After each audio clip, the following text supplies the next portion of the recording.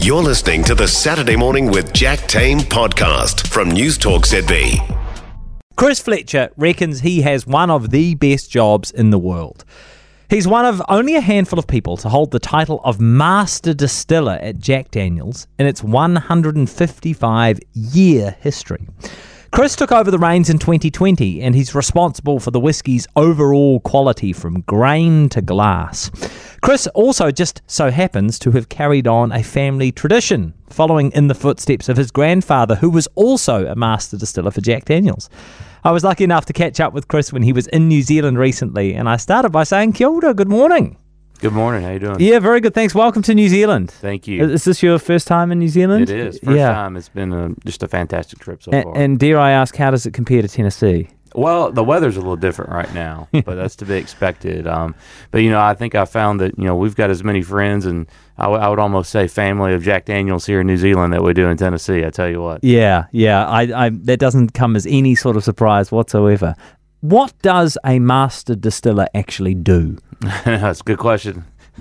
It's, ultimately I would call it a quality control job. Right. Today it's kind of evolved over the years, though, where, now I'm able to travel a little bit. I don't do a lot of travel, but, about 40 or 50 days a year. Most of my focus, though, is on the consistency of our whiskey. Right. And our quality control department and team, they're fantastic. And, we go to work every day trying to make the best whiskey in the world. And that's what we'll keep trying to do. So what does ensuring the consistency actually involve? Does that mean just tasting it, or does that mean going through every little part of the process? Yeah, so we've got people in every little part of the process, exactly from the incoming grains, corn, rye, barley, we're mashing that, fermenting that, with our yeast. You have people, in charge of that, distillation, and then, charcoal mellowing for us is that new make spirit filters through hard maple charcoal. Then it goes into a barrel to age. And so we have people at every single part of the process on our team in quality control. And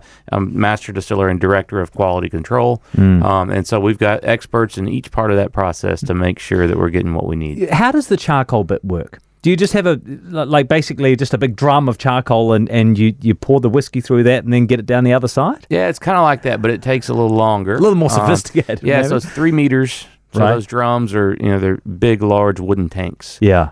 Big vats, and they're filled with ground charcoal packed very tight. So the process takes a whole day for the whiskey. It drips through very slowly.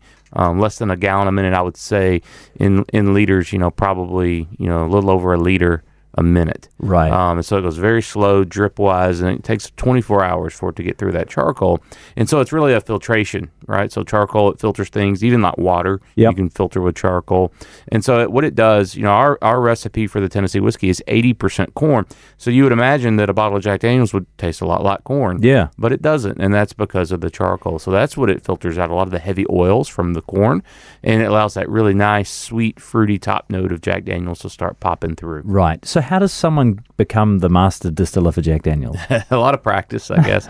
I grew up at the distillery, and my grandfather was also a distiller. Yeah. So I did grow up around it, but, I really didn't understand. My grandfather retired when I was 8 years old, so I didn't really know, obviously, what even whiskey was at that time. But when I went away to college, I was studying chemistry and got a summer job back at the distillery one year. And that's when I started to think that maybe I could do this. And so, 22 years later, actually, here we are. But is it like being a sommelier or something for with wine, or is it like coffee? Is it comparable to those things, or is it like beer in that you have to have a really refined palate, as well as all of the understandings of the chemical processes that actually go into the production? I think it's less tasting than people think. I mean, it's part of it. But I think it's just practice, right? And kind of developing what to look for, what should or should not be there. And really, most of our focus is on that new make spirit going into the barrel. Right. Right. We got to get that right, because the barrel is just going to make it better. Right. So think of it like this. It's really hard to take bad whiskey, put it into a barrel, and ask that barrel to make it good.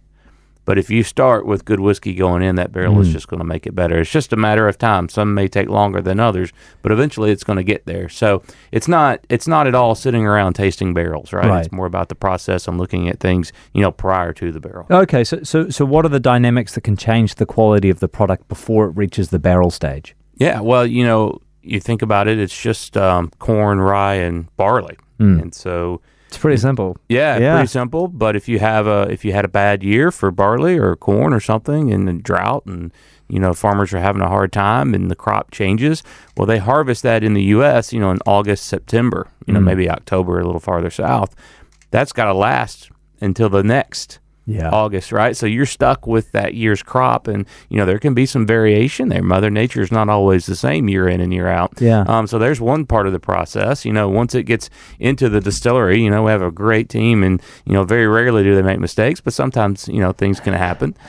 So you never know there as well. And so if you think about that, how agricultural of a product there's no artificial colors added or flavors. The only thing that adds flavor to our whiskey are the grains, the yeast that ferments those grains, and the wood of the barrel. That's it. Nothing else adds flavor. So depending on the conditions and depending on the year, does the taste of the corn itself vary? It could slightly, right? You're going to see things change probably well before you're going to see something that's going to affect flavor. Right. You'll see, starch content change, moisture content change. Right. And that's all things that, we contract with our companies that we're getting the grain from. Yeah. And we try to get ahead of that, right? And then we can make tweaks to the process, tweaks with fermentation. To account for those. Yeah, to account for kind of that normal variation of raw material. Yeah, it's very scientific, right? Like it's interesting given how simple the ingredients are when you start, how complex the actual overall process is. That's if you're to get a consistent blend. That's right. Yeah. Can you add your own flair? Can you can you mix things up at all? Yeah, innovation is part of what I do, and that's a lot of fun. We've got a great distillery and a great team. So, thinking of what we can do to kind of showcase that a bit, and then also be, very true to our roots at Jack Daniel's, and making a product that I think my grandfather would be proud of, or Mr. Jack would be proud of. So that's a really fun part of the job. And we've got some things going. We're just releasing our bonded Tennessee whiskey here, which is a bottled and bond Tennessee whiskey, which means it's 50%. What does that mean? Yeah, right. 50% ABV, so it's a little stronger. And it's from Jack Daniel's, of course, but that's not always the case in American whiskey. There's hundreds of brands, but only a handful of distilleries. So to be bottled and bond, you have to disclose exactly where the whiskey is distilled and bottled. Right. And so that's not necessarily open information in the world of whiskey. Right. Even though we always kind of hang our hats on that at Jack Daniel's. I think everybody knows there's only one distillery in the world for Jack Daniel's, right. In Tennessee. But it's kind of doubling down on that transparency of process. It can only be distilled within one distilling season, which is a 6-month window. There's a spring and a fall. Spring is January through June, and fall is July through December for us. And so you can't mix different ages of barrels together, right? Your blend has to be constrained to an only 6-month window of production. It has to be aged in a federally bonded barrel house, which means the bond means you're going to pay tax on that whiskey, right? And so I know that's not a very sexy thing to think about, but it's a very important thing to think about. Right? You got to pay your taxes. So whiskey barrels are not taxed. The whiskey is taxed when it's removed from the barrel. So hence the barrel house is bonded, a guarantee to pay tax when we remove the whiskey from the barrel. Right? And then lastly, it must be at least 4 years old, which pretty much all of our whiskeys are between 4 and 7 years old, sometimes even much longer. This is an embarrassing question. I hope I'm not the first person to ask it. I suspect I'm not. What is the difference between whiskey and bourbon? Nothing. Bourbon is whiskey. It's just branding? No, there are types of whiskey. Whiskey is the classification. Right. Bourbon is a type of that classification. Okay. Just like when you say Scotch. Yeah, right. Is Scotch whiskey? Yes. Yes, exactly. Right. So, same thing. Bourbon is whiskey. Scotch is whiskey. Right. So whiskey's the broader category. That's right. That's right. Whiskey is the classification. And then within that classification, you've got bourbon whiskey, Tennessee whiskey, Scotch whiskey, right? So on and so on. Japanese whiskey. And so what it comes down to, process-wise, Tennessee whiskey, which Jack Daniel's identifies as, is bourbon. Right? We meet all the bourbon criteria, right, with the additional requirements of it can only be made in the state of Tennessee.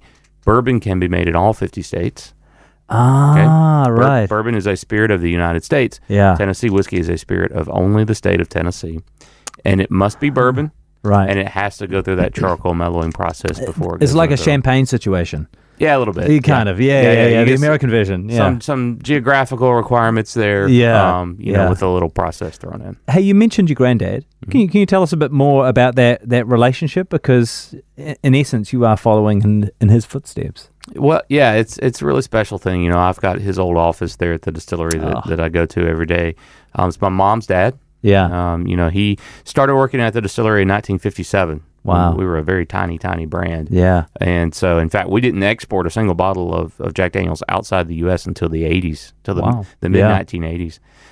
So you think about how much we've grown, you know, and that during his career and then since. But, you know, I was around the distillery as a kid with him. A lot of times on Sunday afternoons, he would take me with him. And but he retired when I was 8. And so with him retiring fairly young, you know, he was around, and you know, I spent a lot of time with him, you know, as a kid in the summers and things, and because he wasn't working, and it was I guess he probably had more influence on my life than I realized at the time. You know, I didn't really think about making whiskey as a young person at all. You know, Lynchburg's a very small town. The city's only about 600 people. Yeah. And so most 18-year-olds think they're going to move away to a big city. Right? And I probably thought the same thing. And you know, it wasn't until I got a summer job at the distillery back in 2001 that I started to understand how much science was behind it. And you know, I was studying chemistry in school, and I had my grandfather to ask a lot of questions too. And he was just a wealth of knowledge. Just, you know, in